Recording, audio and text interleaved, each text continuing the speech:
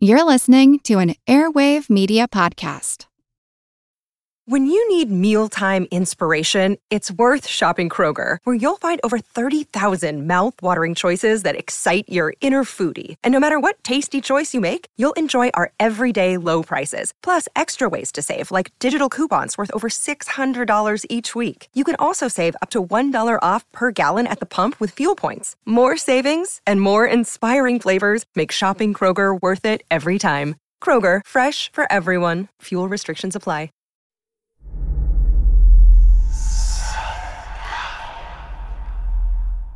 Hey y'all, spooky season is here, and if you're looking for a show to whet your appetite for a little haunted history, then I'd like to invite you to check out Southern Gothic, a chart-topping history podcast that explores some of the most infamous legends, folklore, ghost stories, and hauntings of the American South. We've covered all sorts of stuff from the Bell Witch of Tennessee to the disappearance of the Confederate submarine, the H.L. Hunley. Not to mention our deep dives into the local lore of some of America's oldest and most haunted cities, like New Orleans, Charleston, and St. Augustine.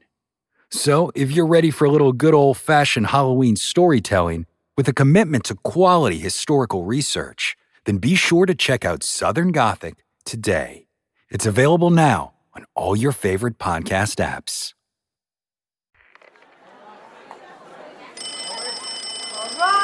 Quiet on the set. Camera speed. Sound production, take one. Action!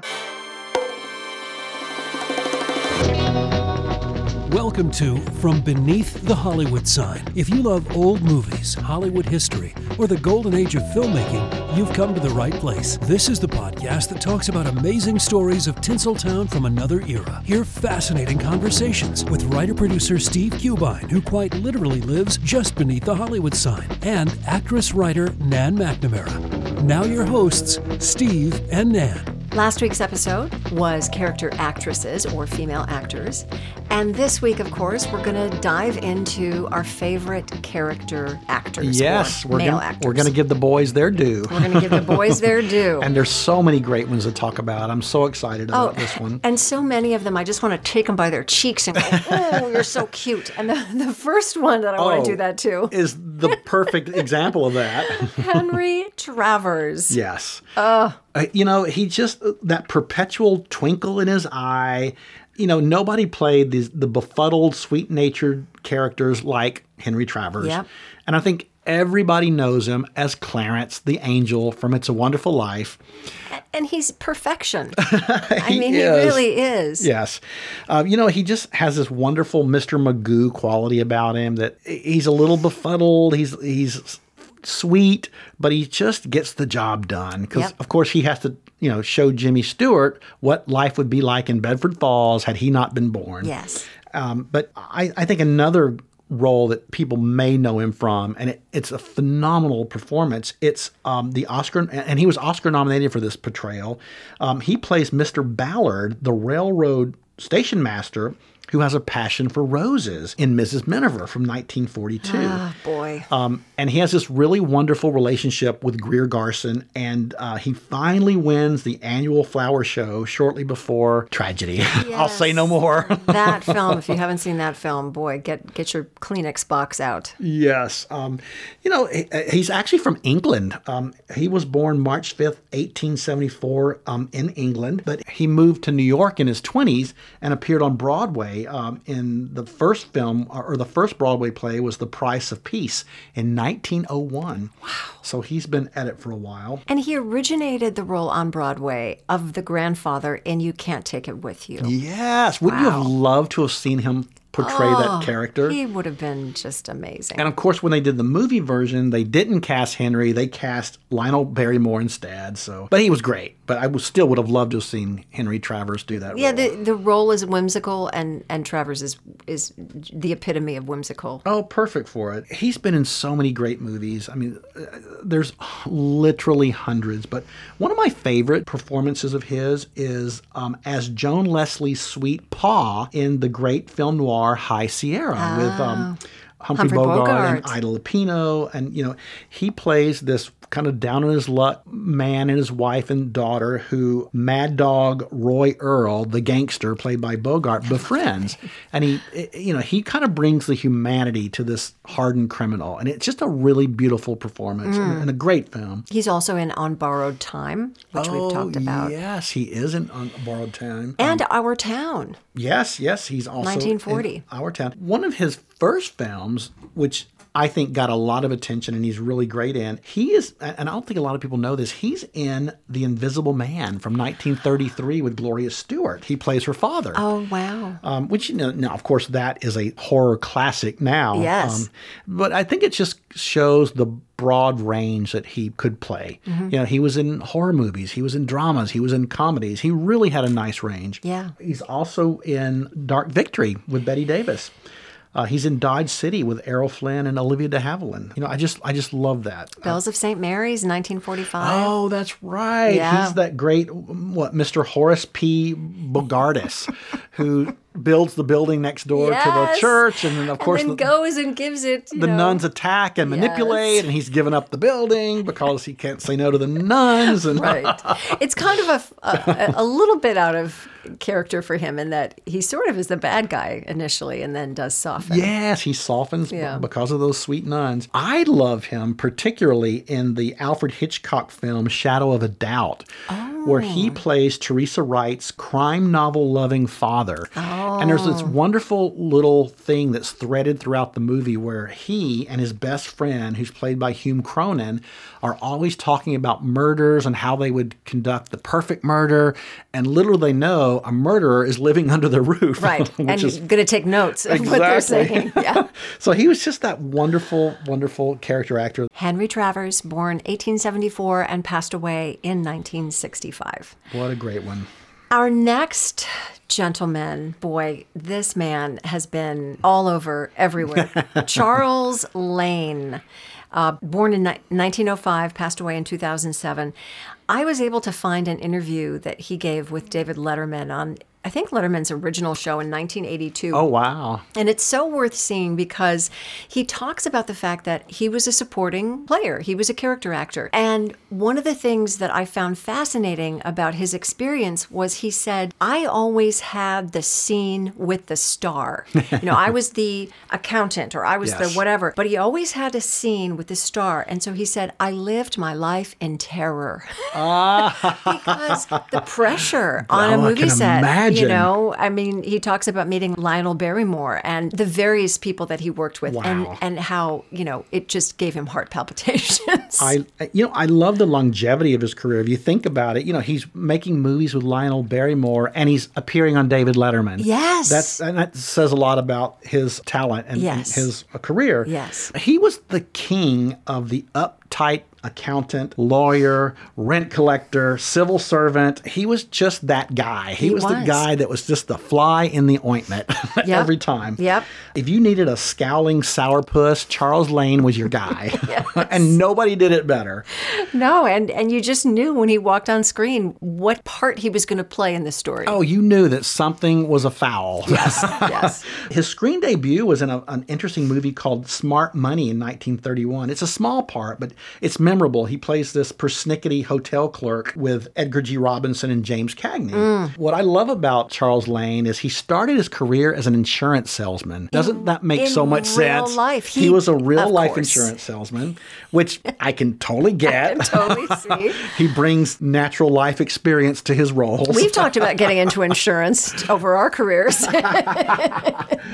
But, he was bitten by the acting bug and he attended the Pasadena Playhouse, and that's where he really started to get active in theater. And I found this while I was doing research on him, and I never knew this. He was a founding member of the Screen Actors Guild. Oh, wow. I did not know that, which I think is great. Because I think he was pretty active in terms of the union and things like that back in the day. A lot of people, and we've talked about this movie quite a bit, but a lot of people will know him as the rent collector for Mr. Potter in It's a Wonderful Life, of course, 1946. Frank Capra loved this guy. He cast him in so many different movies. He's in Mr. Deeds Goes to Town in 1936. You Can't Take It With You, 1938. Mr. Smith Goes to Washington, 1939. Arsenic and Old Lace, 1944. State of the Union, 1948. And Capra loved him. And you kind of get them all mixed up. Yeah, but that you doesn't, do. but that doesn't take anything away from Charles Lane's talent. It's just that he was the foil in all of those films. He played very similar characters in all of these Frank Capra movies. Some of my favorite movies of his, and they're a little lesser known, is he's in this great movie called The Great Profile from 1940. And it stars John Barrymore as this pompous actor who has to deal with his temperamental leading lady, played by Mary Beth Hughes. And Charles Lane plays the director on the set. Oh, he'd so be perfect. he has his hands full with these two who may love each other, may hate each other. They fight, they make up. It's a great movie, very funny, and John Barrymore is so good, as is Mary Beth Hughes. She's wonderful as the kind of bitchy leading lady. But he's also really, really wonderful in Ball of Fire with Barbara Stanwyck. If you don't know the movie, it's about this group of linguistic professors who decide to study the language of this kind of nightclub burlesque dancer who's kind of this bawdy, funny, woman who has nothing to do with their academic world. And it's all about worlds colliding. And of course, Barbara Stanwyck falls in love with Gary Cooper and you know the rest. He's also really wonderful in The Music Man, 1962. He plays Constable Locke. Oh. And, it's just fun to watch him, trying to deal with all these antics of the Music Man, who's maybe a shyster. He may bring something wonderful to the town. Who knows? He's such a wonderful actor. And of course, as we've seen in the past, many of these folks make a wonderful transition into television. Charles Lane was all over television. Yes. And in fact, like other people that we've talked about, he was in many of the Lucy shows. They became friends, Lucille Ball and Charles Lane, and he was one of her kind of stock characters. And I love that about Lucy. She would get stock players and she would keep these people employed. I love that. Yep. He made his final screen appearance in the 1995 remake of The Computer Wore Tennis Shoes when he was 90 years old. I didn't even know there was a remake. Now I'm going to have to look for that. I love the original with Kurt Russell. I loved it who too. Who is Mr. Yummy to me. So what a great career. Not bad for a former insurance salesman who was bitten by the acting bug at the Pasadena Playhouse. That is so true. Our next actor is one, he's delicious. His name is Franklin Pangborn. Yeah, and you may not know his name, but you know him in movies. He was this prissy, officious, fastidious, fussy, easily flustered character. And when you hear his voice, even if you don't look at his face, you will immediately go, oh, I know that guy. Yes. To me, he was probably the very first actor to play a gay stereotype. It was unspoken, but you understood that probably most of his characters were gay. I think that's kind of an important marker in film history, when the portrayal of gays in film. I think it started with him. Thank goodness we've come away, so it's not all stereotypical. Yes, we've come a long way. He was just great. He played, snobby head waiters and persnickety hotel clerks, but he always brought this comic flair to his characters that left no doubt in moviegoers' mind that he was probably dreaming of Buck Rogers and not Ginger Rogers. Well, he had a wonderful physicality to all of his roles as well. And if you watch anything that he does, he loves props. And I don't know if that was the director or if that was the actor, really thinking about what the role was, but he loves props and he makes them his own. And it's just so much fun to watch him. Well, he was perfect playing the butler because he had the physicality of a butler. Yes, he did. He was that shoulders chest. back, chest out, stiff as a board, very much nose in the air, and that was just part of his comic genius, I think. He was born January the 29th, 1889 in Newark, New Jersey, and he got his start in show business in a really interesting way. He also was working at an insurance company when he met actress Mildred Holland, who offered him $12 a week to work as a stock player in her touring show. Wow. So he figured insurance or Stock, acting. yeah, acting. So he bit, and he ended up making a screen debut in 1926 in a movie called Exit Smiling with Beatrice Lilly. And then he just worked all the time.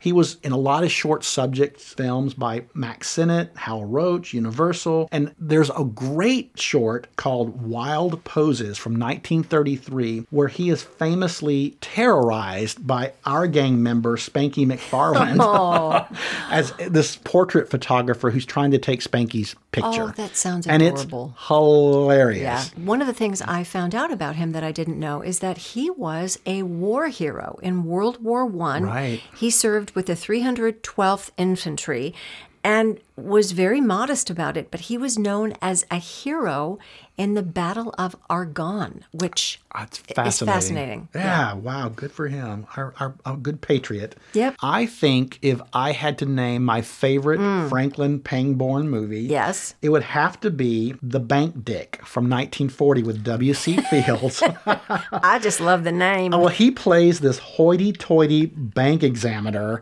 who's aptly named J. Pinkerton Snoopington. Isn't that the perfect It's name the for perfect him? name. It's the perfect name. And of course, he is the foil to W.C. Fields. And the two of them together, the great comic chemistry they have is bet. amazing. Yeah. And if you ever get a chance to see that movie, check it out. Because Pangborn almost walks away with the movie, and which is no easy feat against W.C. Fields. On a personal note, some of my favorite films of Franklin Pangborn, he's so wonderful in Easy Living from 1937 with Gene Arthur. He plays this hat shop clerk who basically starts the entire misunderstanding that the entire premise of the movie is based on. And you have to see the movie to know what that is, because I don't want to give too much away. No. But he's so great in that. He's also really wonderful in Preston Sturgis's Christmas in July, 1940 also, with Dick Powell and Ellen Drew. He plays a radio announcer who's also a big part of the plot. He's also a standout in Hail the Conquering Hero from 1944, where he plays this flustered reception committee chairman that literally steals every moment he's on screen.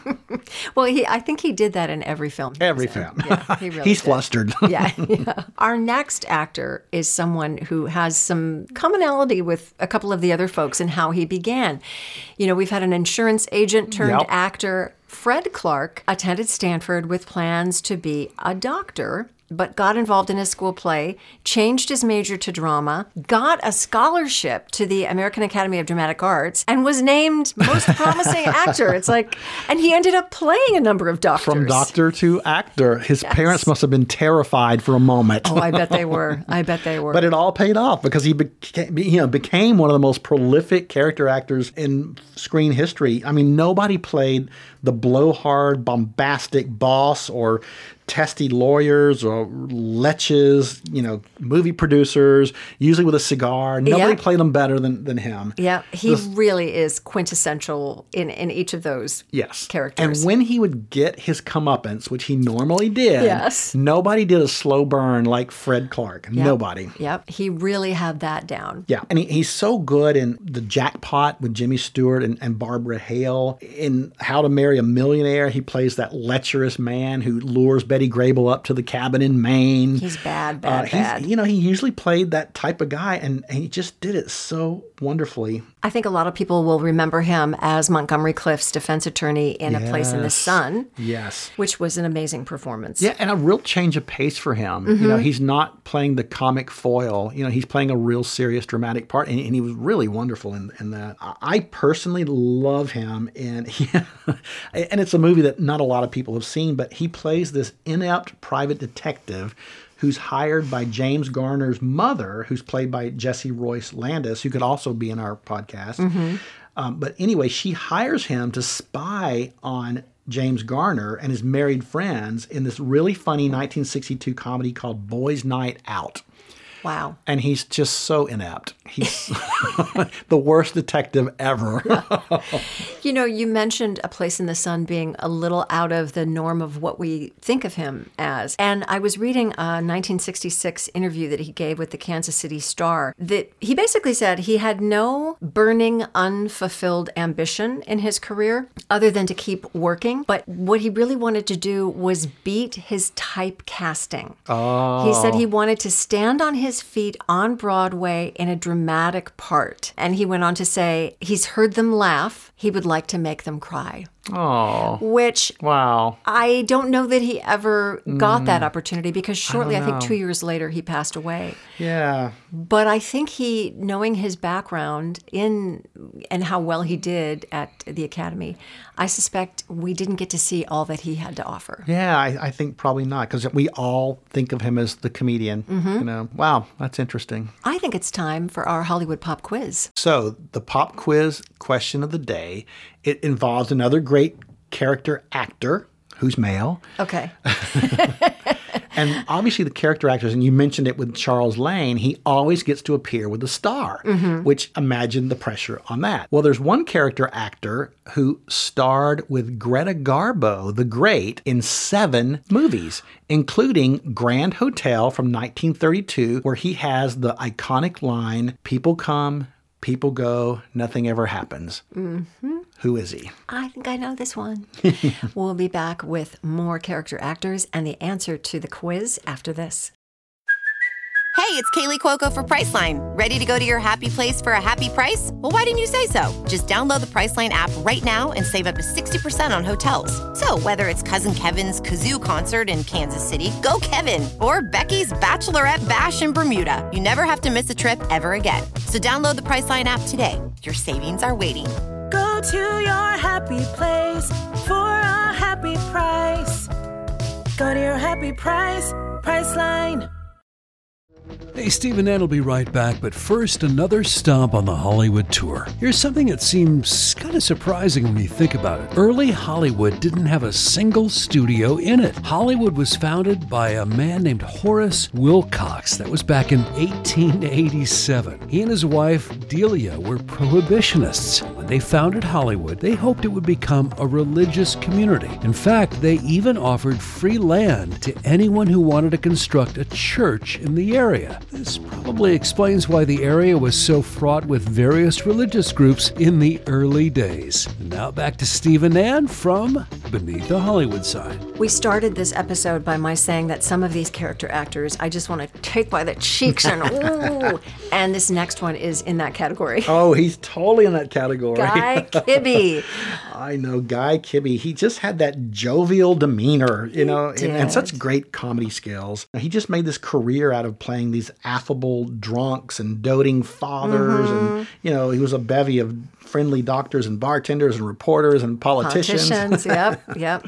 Yeah, he was able to portray all of those characters. And he's another one who did not flourish in films until he was in his 40s. I love that he ran away at the age of 13. You know, you always hear about people running away to join the circus. With the stick and the handkerchief. He kind of did. He kind of like ran away to join the traveling show. Oh, I love that. Yeah. I love that. Yeah, I think he appeared on Mississippi gambling riverboats. Right, yeah. Which I love that. This 13-year-old hitting the riverboats. Yeah, and learning his craft. I'm sure he learned a lot. Oh, of course. You know, he was a Texas native, and then, of course, he ran away to the riverboats, and then he ended up on Broadway, which, you know, is where he spent most of his career prior to the movies. And he made his screen debut in 1931 in a pre-code drama called Stolen Heaven with Nancy Carroll, which I've never seen, but it'd be interesting to check that out. And he was in over 100 films, even though he started later in life. Yeah, I think he started his career at Warner Brothers, and he really established himself there as one of their lead character actors, and he gained notice as the family lawyer in Gold Diggers of 1933,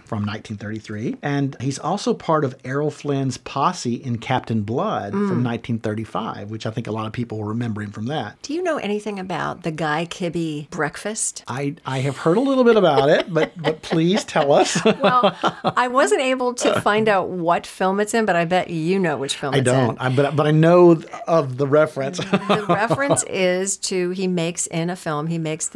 takes a piece of bread and he cuts a hole in the center of it and he fries it and then he drops an egg in the center and flips it over, and it's called a Guy Kibbe. I'd love to know what movie that's from. I believe it's from Mary Jane's Pa, 1935. Oh, I love that. I might have to try that over the weekend. Hey, you know you've made it when you've got a breakfast named after you. Right. I think we talked about the movie Captain January before when we were talking about Sarah Hayden last week. He plays the title character of Captain January so beautifully, where he's this salty lighthouse keeper who adopts this orphan whose parents were washed away at sea, and then mean old Sarah Hayden tries to take him away from her. It is such a wonderful, comedic, yet heart-wrenching performance, and I think it's one of my favorites of his. And playing the small-town newspaper editor Yes. father in our town in 1940. I mean, you just can't think of anybody else in that role. Oh, that's right. Martha Scott, I think, was his daughter in that, and William Holden. Yeah, it was Martha Scott, William Holden. I love that performance. Wow. He's been in so many great movies. He's in Rain in 1932 with Joan Crawford, 42nd Street. And Little Lord Fauntleroy, 1936. Yeah, and he's great in this screwball comedy called It's a Wonderful World from 1939, where he plays Jimmy Stewart's sidekick in this kind of fun, romantic screwball comedy, which also stars Claudette Colbert. He's great in that. And then he's with Jimmy Stewart again in Mr. Smith Goes to Washington in 1939. Yep, and he's reunited with Shirley Temple a few years later after Captain January in Miss Annie Rooney, where he plays her grandpa. Wow. Guy Kibbe, born 1882 and passed away in 1956, but always to be remembered. Our last actor is someone who I have admired in front of the camera and behind the microphone. Yes. Sterling Holloway, born in 1905 and passed away in 1992. What a long and fascinating career he had. And what a distinctive actor he was. His voice alone is so distinctive, and I think everybody probably knows him best. He was the voice of Winnie the Pooh. He was this rock star voiceover actor for Walt Disney. He does voices in Dumbo and Alice in Wonderland, The Aristocrats, The Jungle Book, Bambi. I mean, he's just as well known for his voiceover work as he is for his time in front of the camera, which was wonderful and very prolific in itself. He's a Georgia boy. He was born in Cedartown, Georgia. So I love those Georgia boys. Those Southern boys. And, yes. I was researching him. So he also left Georgia at a very young age. He was 15 years old. He went to New York City. According to the research I found, he was the youngest student ever admitted to the American Academy of Dramatic Arts at the age of 15, and befriended an actor that I think we've heard of named Spencer Tracy. That's right. Spencer Tracy really loved Sterling Holloway and placed him in a lot of his movies and really kind of helped shepherd his career along, which I love that. Also, like a lot of these actors we've talked about, Holloway started on Broadway. He had a prolific career on Broadway before he moved into movies, where he made his screen debut in a silent film in 1927 called Casey at the Bat. What I find so fascinating about his career is, as you mentioned, he was a rock star voiceover person. And as distinctive as his voice was, so was his physical features. He had such a great look. He had such a great look. One of the things I saw him in, again, not too long ago, we've talked about Remember the Night. Yeah, and he's Willie, able to play, these Cousin Willie. very sweet, homespun kind of characters. I know, and he had that great bushy red hair and the eyebrows and obviously the distinctive voice. He just was lovable. He had a sweet face and he just had great comic timing. I think that's what really made him stand out from other character actors. Yeah, agreed. He's so good in Star Spangled Rhythm. He does this parody of Paulette Goddard, Dorothy Lamour, and Veronica Lake in Sweater Sarong and Peekaboo Bang, where they dress up like those great actresses. Of course, one wearing a sarong, one wearing the Veronica Lake bang, and it's so genius. And he does that with Arthur Treacher and Walter Catlett. So I think you can YouTube that. I bet you can. Check that out. It's really, really funny. Yeah. As a voiceover talent, what strikes me so much when you listen to his work, not knowing that he's also a wonderful actor on screen. Yes.